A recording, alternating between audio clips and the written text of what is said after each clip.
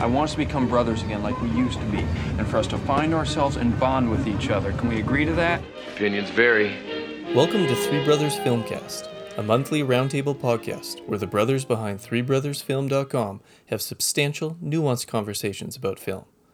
I'm Anton Bergstrom, and I'm here with my brothers. Anders. And Aaron. My last name is the same as my brother's. And this month we're talking about Ryosuke Hamaguchi's Drive My Car, the latest East Asian art house success to be nominated for Best Picture at the Academy Awards. But first, thanks so much for listening to our podcast. If you want to help grow the show, 5-star ratings, social media shares, and reviews of the show really do a lot to expand our reach and bring new listeners to the podcast. As well, if you've enjoyed our conversations here and are writing at threebrothersfilm.com, please consider supporting us on Patreon. But now, on to the show. Okay, Ramblers, let's get rambling.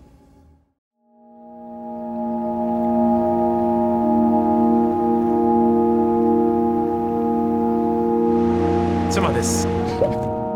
僕たちは確かに僕が一番恐れていたのは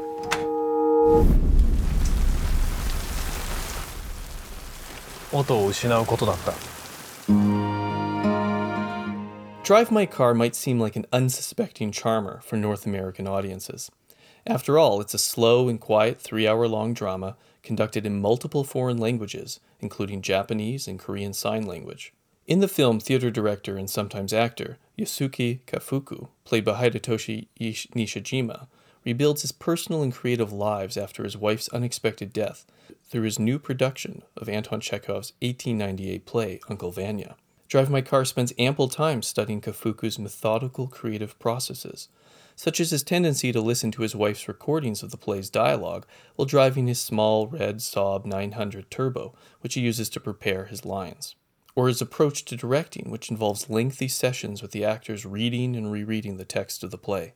Perhaps most notably, and here we'll repeat a frequent observation about the film, director Ryosuke Hamaguchi takes over half an hour to get to the opening credits.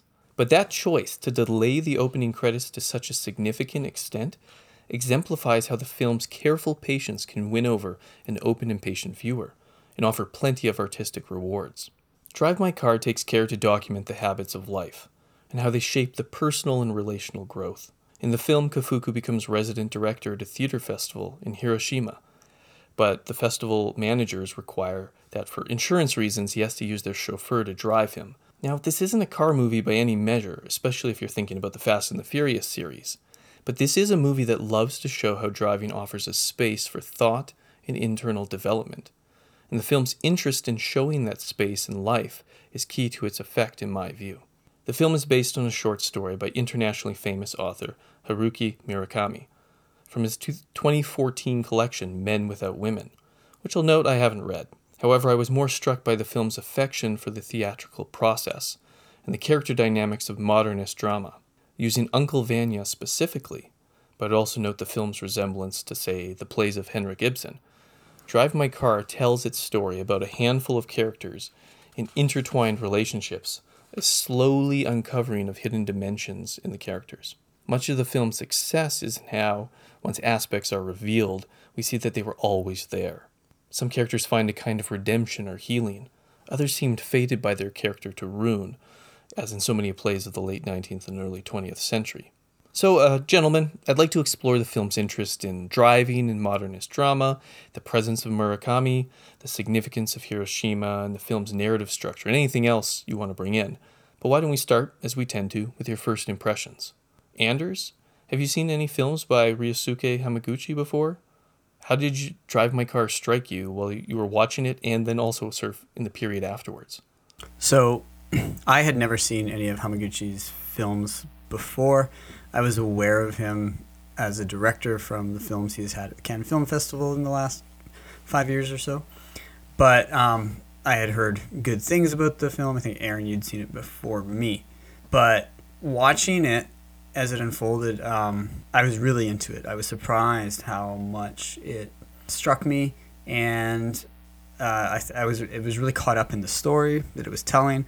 The hook for me is the Murakami aspect. Murakami is probably one of my favorite writers of the last like contemporary writers, I guess you'd say.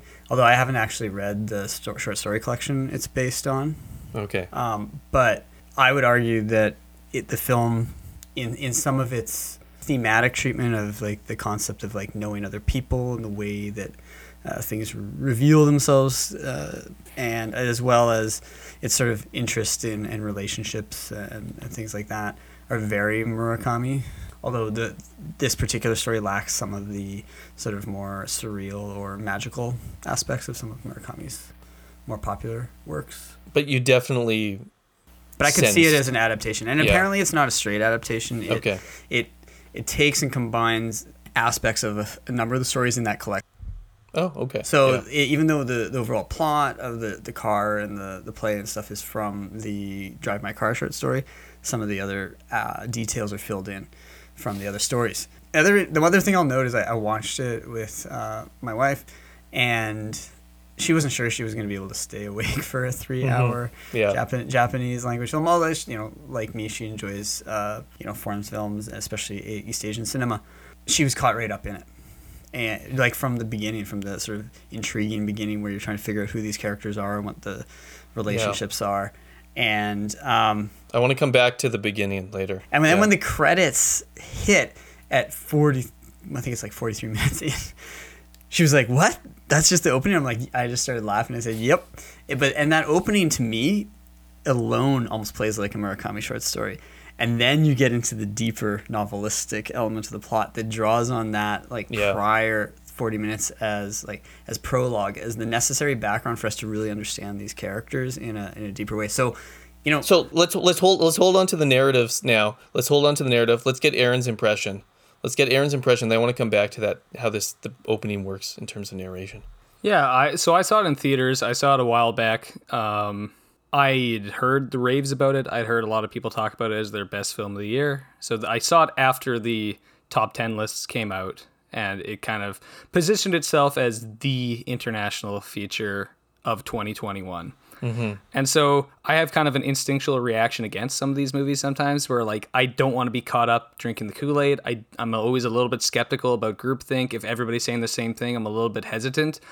But the actual process of watching the film, it won me over really quickly through its patience, through the fact that it kind of positions this very human drama, very mundane drama in some aspects. Like there's nothing really exceptional about these people's lives. Yep. But it positions the mystery of human relationships and simply the act of living as worthy of attention and investigation and a 3-hour runtime. People have been terming this movie as epic, right? Just because of the length, and people always use epic as kind of a synonym for long. Really? I can't believe that. Wow.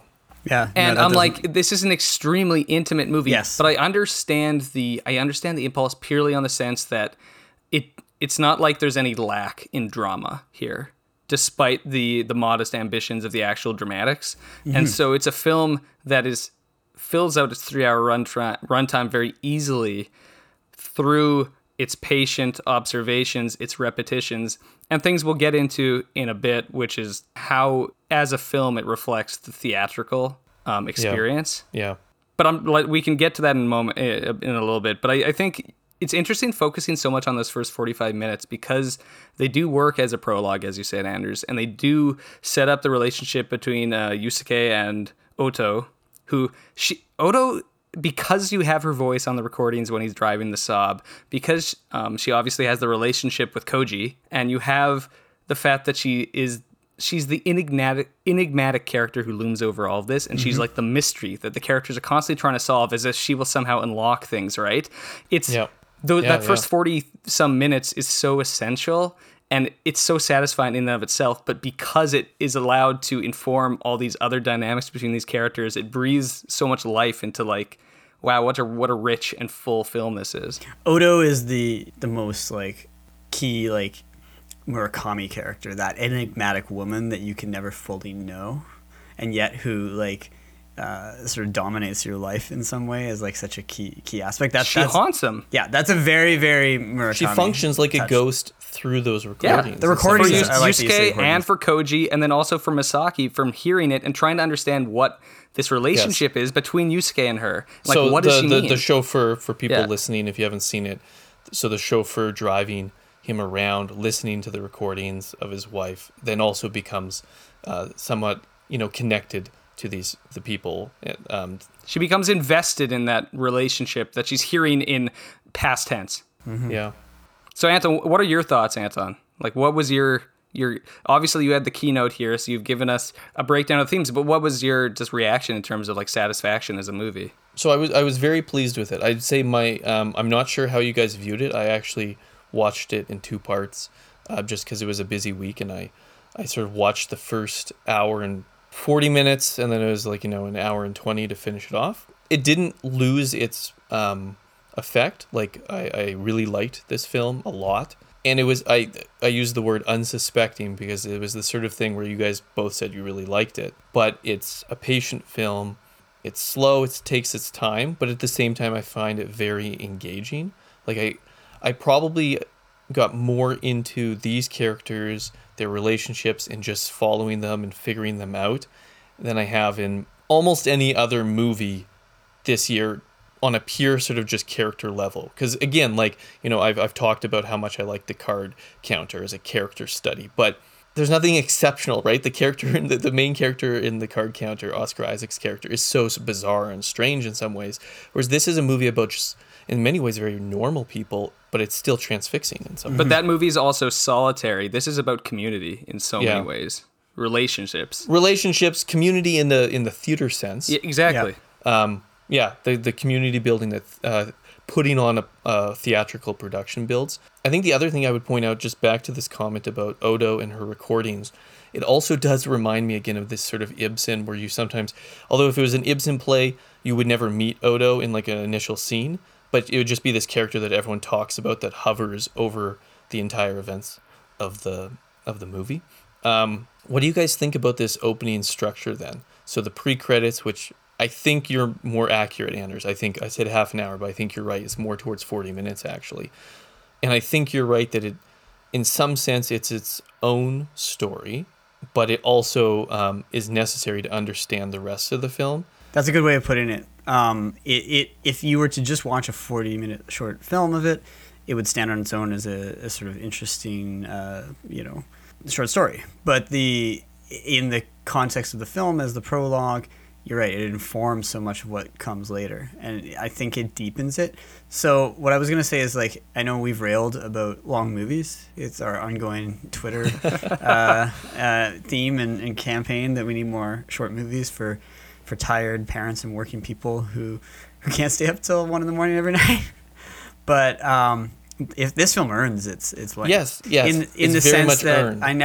I would agree with you also that my interest never flagged. I didn't find myself checking my phone. I didn't find myself getting up to go, get another drink or use the washroom. It kept me really like transfixed, and I was shocked when I was like, I hadn't originally planned, I think, to watch it all in one night, but I hit the 140, a 2-hour mark, and I was like, I'll go with this because I'm not tired and I want to know what happens next. I also think that I liked how it's about real people, but I would say that, like, well, the things that happen to them nothing is out of the ordinary. It also returns a little bit of the, like, I think sometimes movies these days think that for something to be compelling, it has to be world shattering, or it has to be a historical inflated film stakes about people who in reality did amazing things, or it has to be like fantasy, essentially, science fiction, those kind of things, right? But the reality is that that betrays, I think, a lack of curiosity about the human condition. That this film, much like, say, a Chekhov play or some of the classics of, like, that the literature of that era, they do is, like, they trust that human beings are interested in themselves, and they remind us that sometimes really, like, jarring and strange things happen in our lives that are not, like, fantastical, but they shake us. They shake our whole world, and they shake, so some of the, we can maybe, I don't know if we want to get how deep into spoilers we want to get about this film. Well, yeah, so what's an example in the film that there's 2 examples I would think of. Well, the major one is the fact that Yusuke discovers that his wife, Odo, who dies, of a brain hemorrhage had been carrying on a extramarital affair with another person. So he sees that and confirms it. He sees and confirms it but visually she himself, doesn't but know. she doesn't know because it's a whole mirror shot type thing, and he quietly slips out. So that, that dealing with that, and he never gets to confront her about it before she dies. Yeah. And he lives with that at the same time that her, as you said, her ghost, her presence is so important to his creative process and things like that. And him trying to work out like why she would do that, because it doesn't seem like there was any actual real problems or damage in the relationship, right? So this is the central mystery, I think, if you want to call it that. Yep, It's a very very human one. The other one is like Koji accidentally fights the photographer and kills the guy, and so Koji's Koji he's is sort of he's an actor. the star actor. The star actor who's going to be cast in the play, and it turns out, maybe I'll save that revelation for anyone who wants to watch the movie. But one interesting thing is Koji is removed from the play so that Isuki can step in because he accidentally commits manslaughter, right? And that's a thing that could happen. You beat a guy up because he's taking pictures of you, and then find out that a couple days later, actually he died of his wounds. Oh crap! Now you're off to jail. But that's even handled in a non-sensational No, way. like the police show up and like, hey, and by then the it's way. also like, where were you that night? Like, so that's like what. That's what you did after sort of we left the happened, bar. as if you were like real people were. No, so I thought it did a really great job of like showing the drama of real life and the fact that you don't need to have these like elevated stakes, so speaking, to actually have real deep emotional power. So when we say that it's modest, it doesn't mean that nothing happens. These things are things that these characters will remember for their entire life as like some of the significant moments of their life. Yeah, but I guess like the only thing I would say is that it also shows that part of the reason that the problem with our reliance on like fantasy and sort of hyperbolic or exaggerated scenarios in a lot of Hollywood films is the fact that like it just betrays that a lot of filmmakers can't create dynamic or compelling characters who seem realistic and normal. And so like that to me is part of the success of the film. It's not that it's just sort of capturing how there's sort of something fascinating about everyday life, but it's actually created a very fascinating set of characters in a scenario. Because it's the kind of movie that I mentioned its attention to the mundane and the habitual and like these little things in life that do have a greater significance often. The way the film does that is very precise, and it really just brings out the significance of those aspects. I don't know. What do you think, Aaron? Like, how do you view the beginning? What do you think about sort of the tone of the film, its effect? So I don't want anybody to mistake us, or me specifically, as saying this movie is somehow naturalistic. It's not. It's actually programmatic in its structure, and then it's almost disarmingly earnest and upfront about its themes. Like, it just says that it's about exploring the unknowability of humans.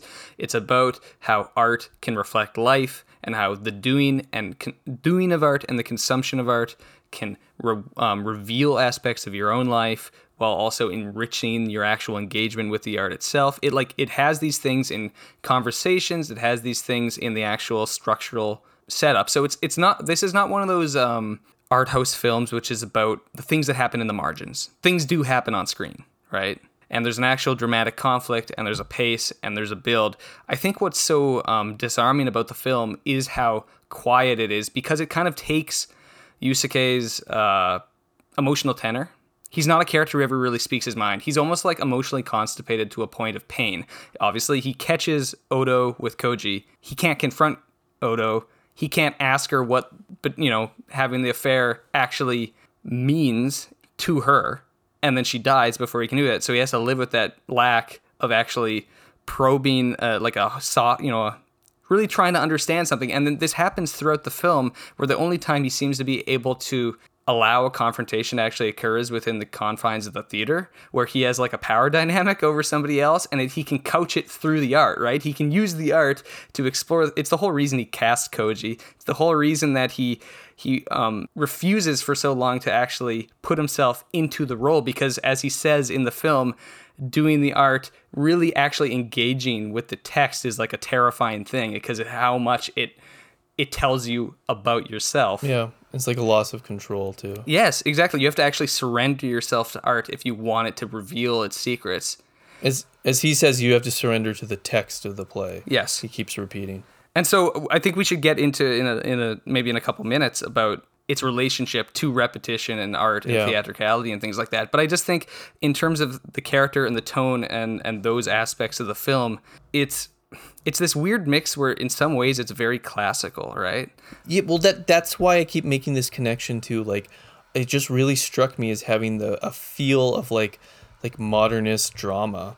Like Ibsen and stuff are like, they were thought to be like realistic when it sort of altered theater in the late 19th century. But when you read them, they're contrived in the sense of, not in a bad way, but like, right, the character arcs are structured so that by the end of the play, there's been a change or something's happened. And that's sort of what I see in this movie. Yeah, and often the contrivance is the compression of either space or time. Yeah. From real life. Like, nothing, very little things happen in those, but like, let's say in A Doll's House, everything happens within like a few days. Yeah. Yeah. Right? Or in this is the one visit of, Uncle Vanya in the play, right? Like, Yeah, in the Chekhov play that they're doing in this movie. And part of the contrivance of art itself is that you're taking the things that, even if they're not unrealistic scenarios, as in this film, you're taking all the things that are the key drama, like hinge points for a character's emotional journey, and you're putting them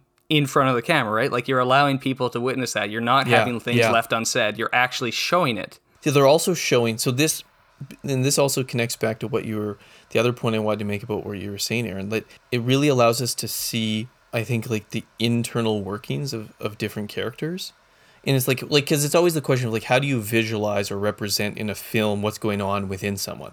Well, one way they do that in this movie is that you give time for characters to either be alone or just quiet with another person, whether they're driving in the car and things like that. But it's not static. Like, there's something going on within the characters, and there's that muted. You're seeing kind of like muted character dynamics, but there's still like a dynamic going on. Because it's right, like, it's not like an in-your-face kind of drama where it's like people are screaming and crying and like, but it still seems like it's like emotional and deep. And the only other thing I'd say is also connecting this, what we see with the characters, to the structure of the play. What I also find, the structure of the movie. What I also find brilliant is that I said it uncovers things about the characters. But what's so great and why these characters seem so convincing is that when you discover new things about them, it doesn't seem actually surprising. It seems like it makes sense for that character. Inevitable. It feels like meeting a real person.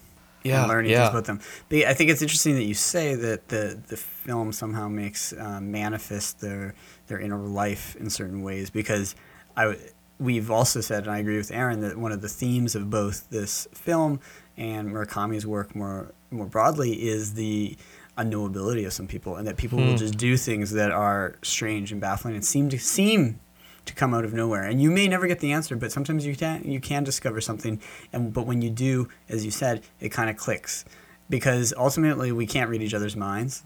We only learn about people through relationship, through communication, through doing things, through ritual, through conversation, and these kind of things. So I would agree with that.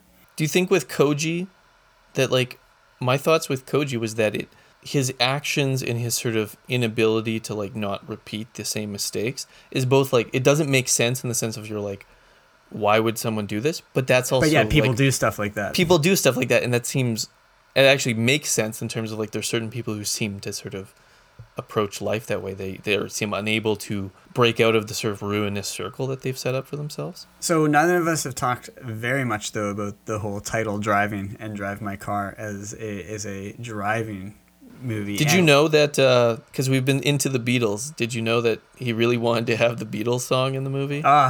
The other short stories in the Murakami collection are named after Beatles songs. So, and Haruki Murakami's most famous novel is Norwegian Wood. So yeah, the name of the Murakami collection is a Hemingway short story collection name too. Yes, you're right. Like, he's so reflexive. Yeah. Because I just was, when I was sort of reading some of the Wikipedia sort of production history, they were sort of saying how he wanted to have that song, but it was just sort of, securing rights to Beatles can often just be such a difficult process. I will say that I actually liked the very like muted score of the film, and I've listened. It was It's a really used good score, selectively, actually. right? But like it's not all the time. but I've listened to a few of the pieces. Correct me if I'm wrong. Does the first 40-minute, like the opening sequence, is it without music, and then the score begins In that credit sequence? At the credit sequence, I think so, but I can't confirm. I'd have to That was verify that was my impression, but there might have been a low music that I just wasn't aware of. But my impression was that all the music begins after that 40 minutes. So what do you guys think about the car thing, though? The car is an interesting thing, and so it's a weird connection, but just let's go with it. It reminds me of True Detective, specifically True Detective Season 1, because True Detective Season 1, all the important character moments take place in the car. And what that show revealed is that cars are a fixed micro space, right? Like people are forced to interact with each other. They share the space, and there is something else happening so that you have a passive investment in the actual conversation that's happening. So it's about patience. So it's actually it's almost like a theatrical space in the sense that you are sitting there and watching and waiting and talking and engaging, but there's no, it's not like prodding you to engage. It's simply waiting for you. And cars are strange because it's an intimate space, and it forces you to supply the actual happenings because there's something else already like automatically happening on the under level. But like that dynamic you're describing is especially the case when someone is driving you around. I think, it's like when you're with like a taxi driver, an Uber driver, or in this case it's the chauffeur, where it's like the situation, the dynamic of the car creates like this opportunity for some sort of something to happen. Sitting in a car can be awkward when you're being driven around, but if you surrender yourself to the moment, if you invest yourself in it, it can reveal interesting things about somebody else.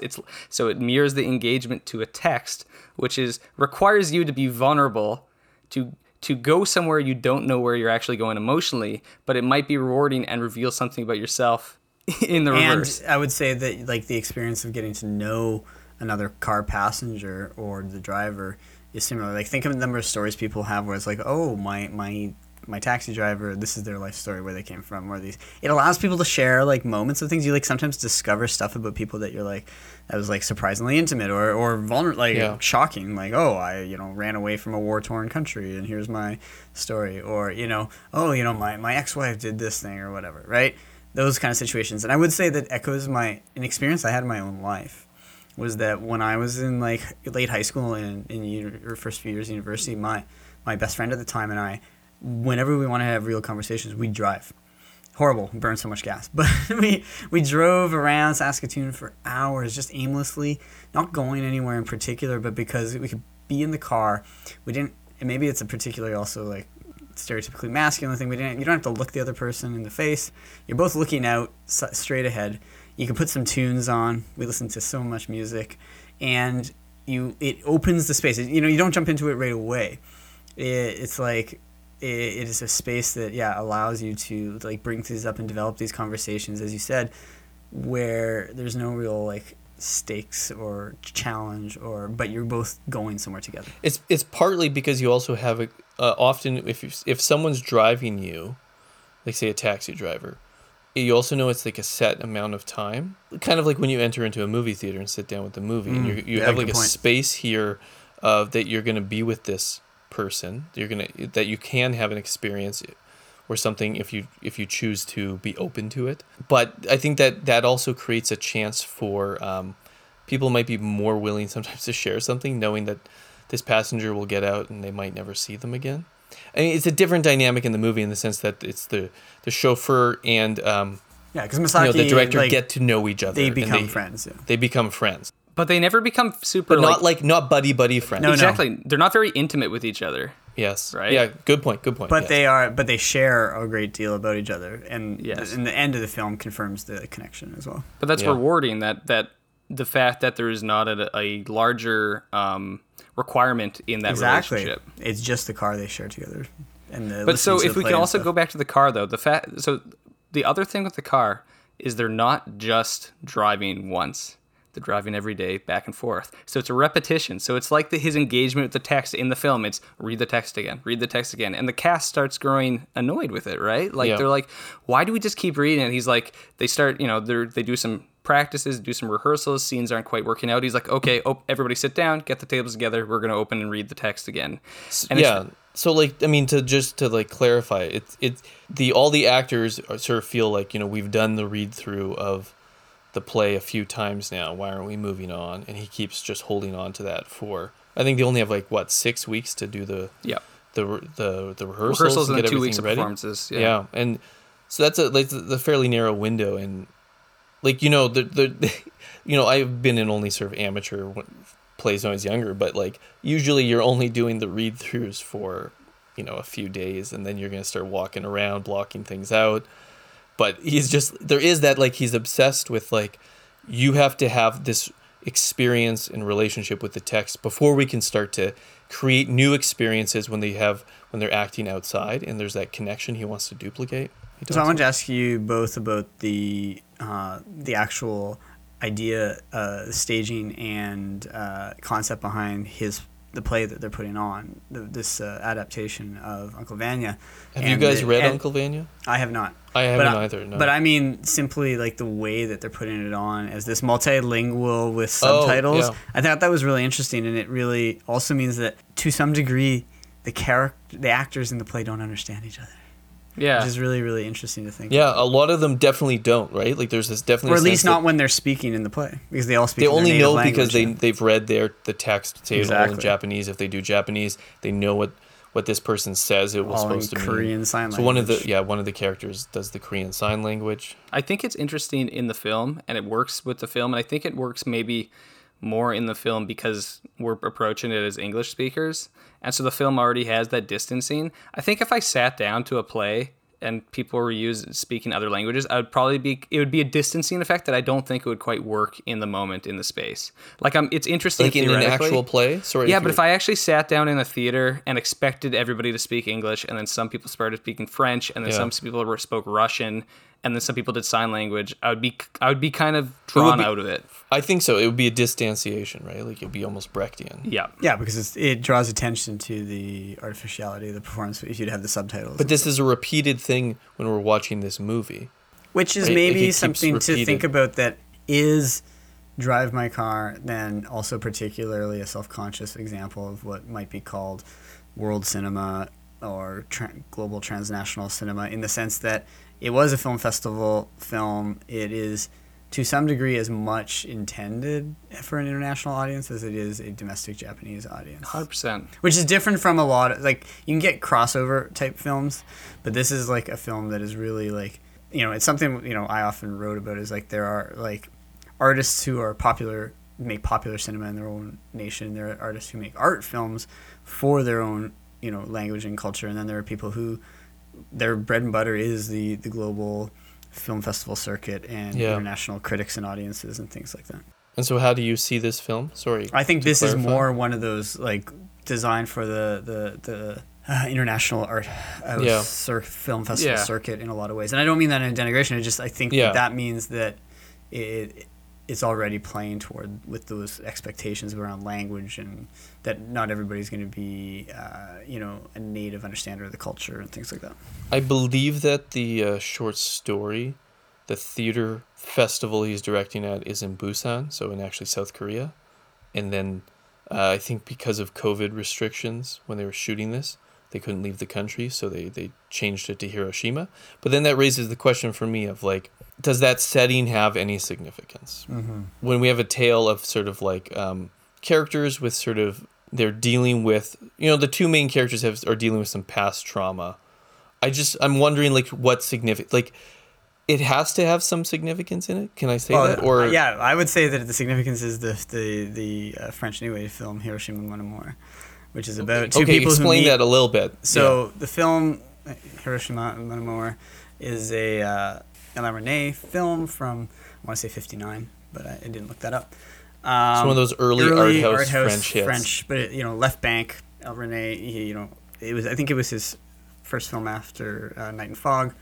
like his first feature. But it like always deals with the trauma of the dropping a nuclear bomb, and it is about a relationship, temporary fling affair between a Japanese man and a French journalist, or I think she is.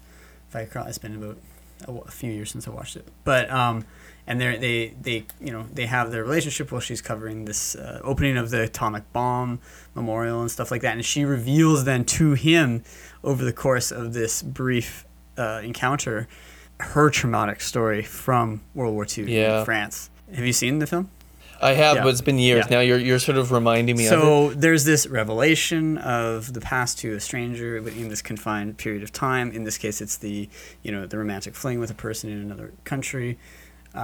It brings up the trauma, in this case, of war and all that. I'm also now thinking the very beginning of the film, where it's like, right, they're both like Odo and him are in bed. They're both like nude, but you see like these silhouetted figures in the dark. That even to me kind of recalls that. Yes, totally. Hiroshima The opening Mon scenes Amour, of that right? film Like, have the intercutting of like in the the bomb talking- stuff with the conversation while they're having yeah, sex. like lovers talking in bed in the sort of silhouettes of their bodies. Yeah, okay. So I think the connection. I think there's is definitely there.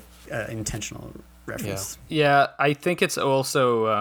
So I think I'm the only one of us who's actually been to Hiroshima. Yeah, I haven't. It's an interesting space because it's impossible to walk around that city without being aware of the fact that it was obliterated, and it's like one of two cities that actually experience this hellfire of beyond anything that anybody can ever imagine. And so it's like a beautiful city that's near the water, and it's lots of park space, and it's very spread out and very in touch with like the bay and the hillside around it. And you go 20 minutes south and you get to Miyajima and the Itsukushima Shrine, the famous torii that gets the tidal waves come in halfway through and fill it up. And so it's this kind of film setting that it comes automatically with the implication of things that linger and haunt, and you can never escape that. And because the Japanese people are extremely reticent and extremely emotionally reserved, I think it's a nation that's still kind of dealing with that, to use the word trauma, of being the nation that was bombed, where it's like, how do you go about your day in Hiroshima and actually engage with the mystery of what that means and the pain of what that means, living in a place that is born out of literal ashes of hell? The other thing, and it's the really simplistic story comment, but it's basically there's very few cities in Japan that would accommodate the idea of driving to work. Because they're not spread out enough. Well, no, they're spread out, but like it wouldn't be the same drive if he was driving from outside of Tokyo from a suburb into suburb, yeah. Tokyo, No, because it'd be through the city. Yep. And But the fact that it's congested. along the coastline is completely different feeling, and it's one of the few cities that allows it while still being large enough to justify the idea of a festival and the other stuff. So it works on multiple levels, but I think it is, even if it really does work on that level of there's some whole backstory that's just implicated through the very setting itself, and then you also get that kind of stuff with Misaki's story about her her family home getting buried up in Hokkaido on the snowstorm and the ruin of it. Yeah, and The they go mudslide. contemplate it. Exactly. So it's this idea of like, well, actually, things don't just get paved over. Things don't just get rebuilt. You always will have a kind of monument to the past pain that you can engage with and you can confront, but you can never actually just ignore. And you might not be able to solve. And that also No. links the connection with his relationship with Otto, which he can never then solve. Yeah. Because, right? You can make peace with it, but yeah, it's not something to be conquered. Yeah. So I think it's a really rewarding film, and one of the things I get, one of my final statements on it would be theatrical plays or even watching a performance. I think great works of art in that kind of late 19th century, early 20th century mode, structurally and thematically, they're very much about telling you how to engage with the art as you watch it. And this film is like about like that too, where it tells you to slow down, to pay attention, to watch, to be quiet. It does that with the prologue, the 45 minutes. It tells you you're going to have to wait for things to clarify. But then it also does it with the characters to each other in his rehearsal mode. The fact that he takes these drives every day, the fact that it's a film that's like, just wait for it. It's going to reveal itself to you. Just wait for it. You have to engage with it, surrender to it, be patient to it, open yourself up to it, and you're going to get something back. And it's almost like an implicit promise with the play, right? Like, plays do this. It's like, and Shakespeare always put this in. He would literally have a chorus member say, like, you get Puck in Midsummer Night's Dream be like, giving you an invitation to this show, and then it's going to pay off in the end. Like, just explicitly, but he's not doing that so explicitly because these are based off of later theatrical performances, but it's in there. It's this idea that the engagement with art, you are part of this actual story, and we are going to tell you how to engage with it, and we are promising you that you will come to some realization at the end of it, which will earn your attention and your patience. Yeah, and I think that's a good summary of sort of, if you haven't seen it yet, just the importance, I'd say, of like, it's the kind of movie I think if like really try and just go in open and let it let the movie take its effect. If you're going in with sort of a very strict expectation, it might not work the same way.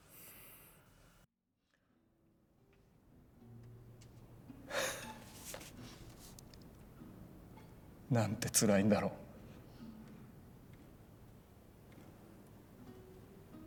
この僕の辛さがお前に分かれば。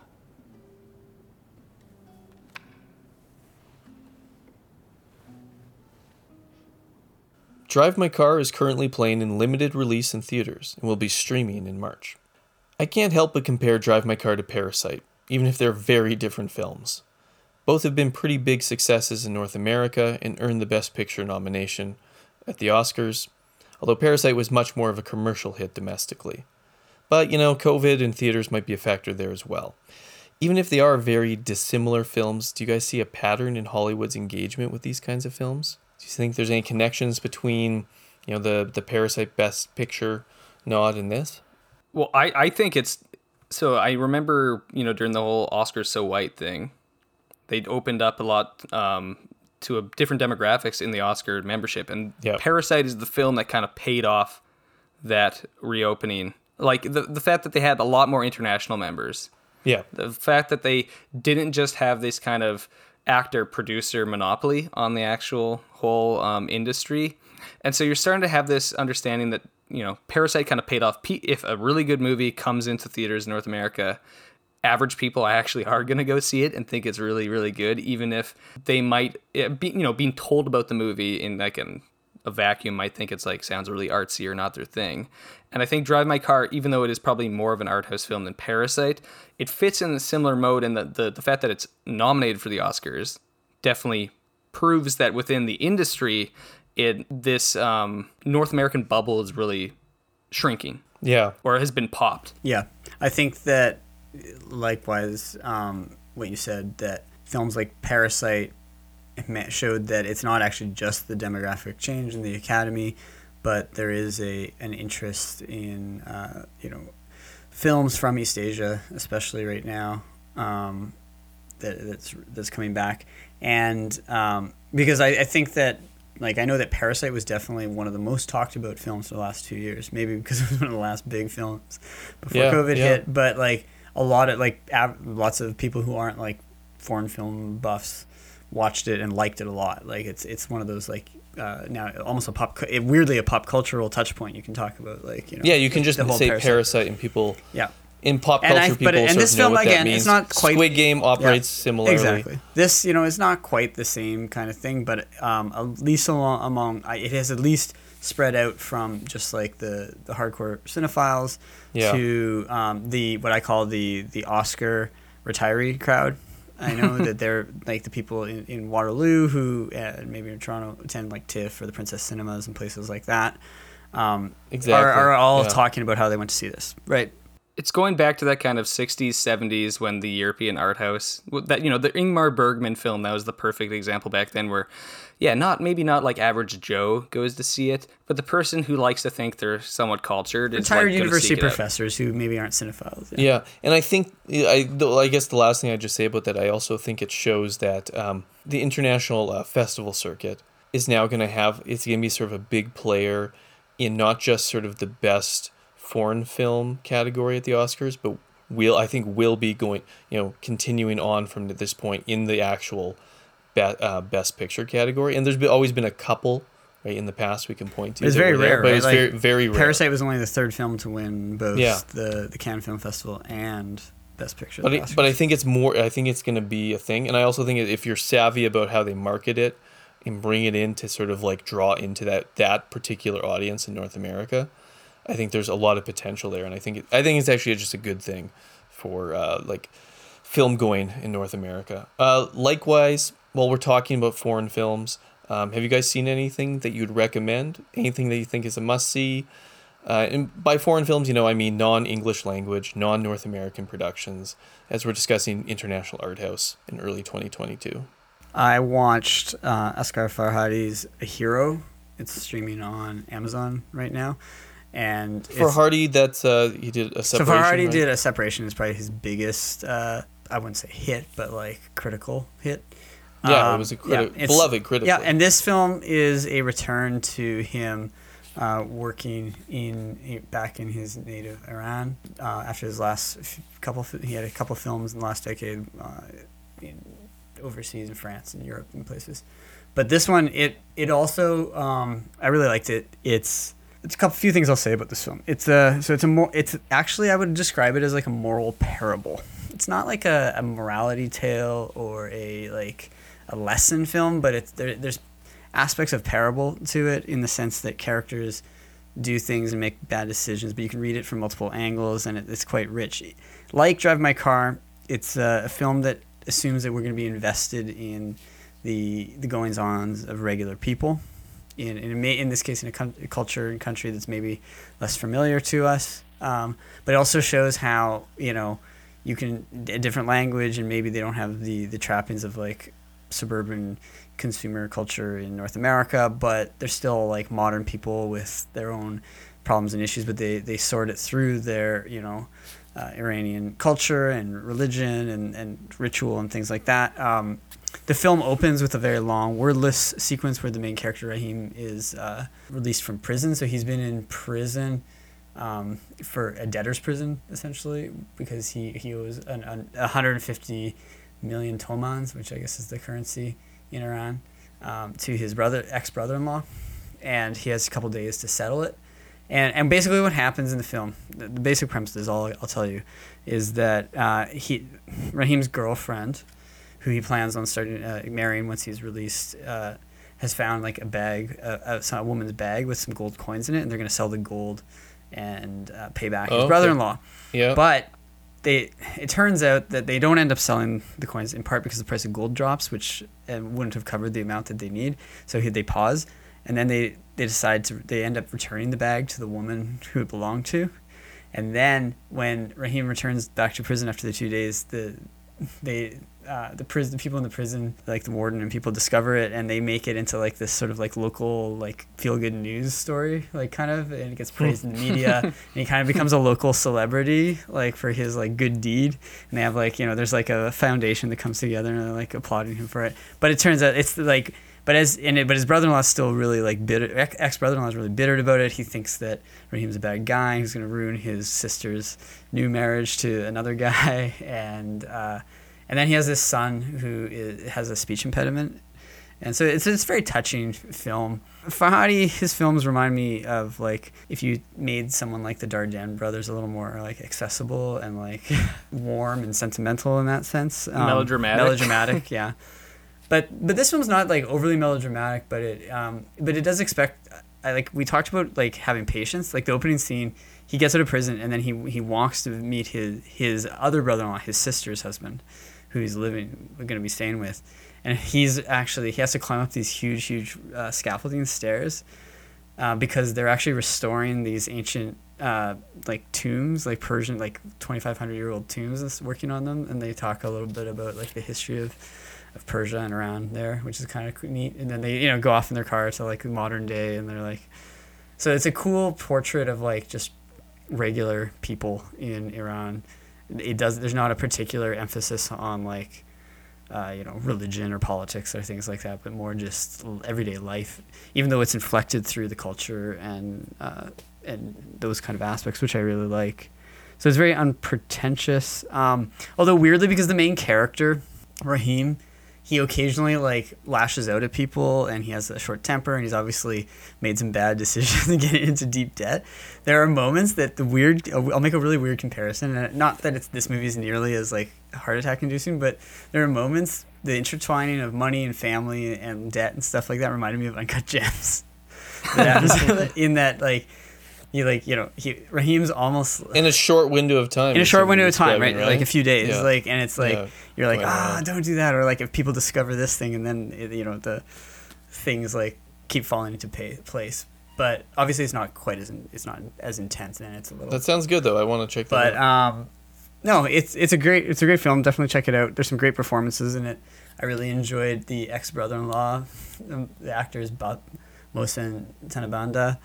And he, like, I think it was another critic who said his performance when everyone's praising Rahim for giving the money back, and he's sitting there with his arms crossed so tightly that the crowbar couldn't open them, and he's just so angry. But like, he's like, this guy's a loser. He totally didn't do this. It's like, it's very good.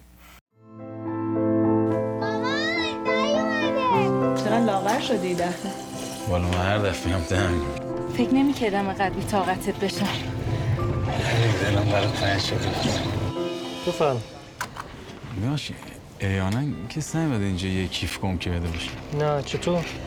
ما یه مقدار طلا پیدا کردیم. Aaron, what about you?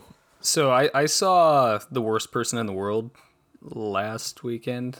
I thought it was amazing. I probably even liked it more than Drive My Car, possibly because it speaks so particularly to people my age. Like, it's about this 30-year-old woman, just like, mid-20s up to late 20s. It follows her through kind of 12 chapters in her life. It has this really literary conceit where there's a narrator. You don't know who the narrator is, but it's kind of explore her romantic relationships, her lack of direction in life. That's the kind of key motivator. She's a person who's in med school, and as we learn in the prologue, she's in med school, and then she's in, I'm actually about the emotions, the people, life of the mind, so I'm actually into psychology, but no, I'm actually into art. I need to do photography, and she works in a bookstore, and then she kind of, she's a person who latches onto things and is so, she's flighty, right? Like, and we all know people like this, and so this familiarity is part of the power of the movie. It's extremely credible.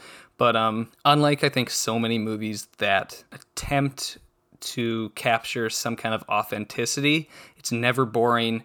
It's never mundane in like a filmmaking sense. It is perceptive to a degree that is almost like alarming when you watch it. It reminded me of the Linklaters Before trilogy, where there's moments where the characters say things to each other, and you're like, you just kind of rub your head and you're like, oh boy, like, did you just like rip something? Because I think that's what when we talked about this in our reviews, and we talked about this on the podcast a lot, where it's like, you get to the universal through the specific, right? You dig down. And so by being so true to that type of individual in the situations she has in kind of modern Oslo, and the romantic relationships and her various fixations and narcissism, frankly, you get to this extreme degree of honesty that is like startling for people watching it. And so I think some people can take it a little too far in reading the film as some kind of apology for a person who is very frustrating, when in actuality it's just a great drama with a lot of comedic and romantic elements. And I think it does what great art should do, in that it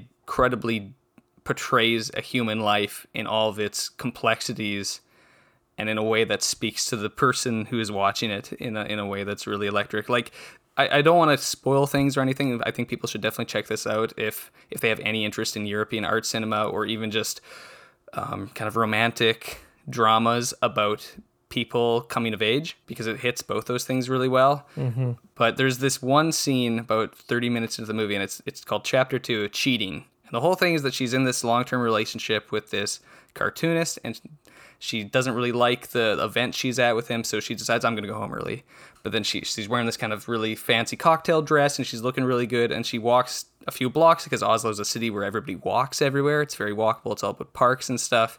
And she walks down the street, and she sees this mansion with a big party going on. She's like, okay, I'm just, I don't really want to go home, so I'm just going to come into there. And she wanders into the party and ends up having kind of a flirtation with this guy that she's instantly attracted to. And they both start talking and drinking and spending time, and the question comes up. It's like, are you with someone? Yes, I'm with someone. And he's with someone. And so they say, okay, are we cheating right now? And they're like, well, no, but what does cheating mean? And they start negotiating this aspect of like, well, cheating, it's not cheating if we don't actually kiss, but if I touch you here, is that cheating? And it's like, well, no. And so they keep pushing these boundaries, and it becomes this little dance almost between these characters for about 5 to 10 minutes, and it's so it gets that kind of electricity of pushing up against boundaries, and then like what transgressing, what is and is not transgressive. And I think that speaks so much to a person at that time in life, where you're kind of finding out what is and is not exciting to you, what is and is not morally acceptable, and all these things. And so it's kind of a scene that captures the appeal of the movie as a whole. So it's a strong rave from me, a rare scenario where I go into a movie and just kind of love everything about it. You've seen other films by Trier, right? Yeah, I've seen other Joachim Trier movies. Yeah, I've seen August Oslo 31st, which is probably the movie most directly connected to it. It has, both of these movies have the actor Anders Danielsen Lai, who he's the cartoonist boyfriend of this one. He's the main character in that one. They're very much, I wouldn't say like loose, free-flowing movies or anything, but they're very much ruminations on like what is meaningful, what's not, what are you left with in life when you, like, the decisions you make, and how each turn, life is a street, and each time you turn on it, you're not turning another way, and so that cuts off possibilities and aspects, and what is kind of the consequences of the decisions you make.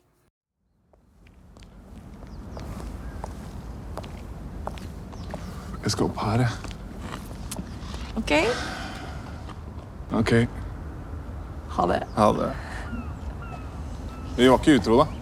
Vi var ikke det. Vi var ikke det. Nei. A Hero is currently streaming on Amazon Prime, while The Worst Person in the World is playing in limited release in theaters. Thank you so much for listening. If you enjoyed this podcast, please like, subscribe, share with your friends, and we'll catch you next time. Goodbye, Mr. Bond. I bid you farewell.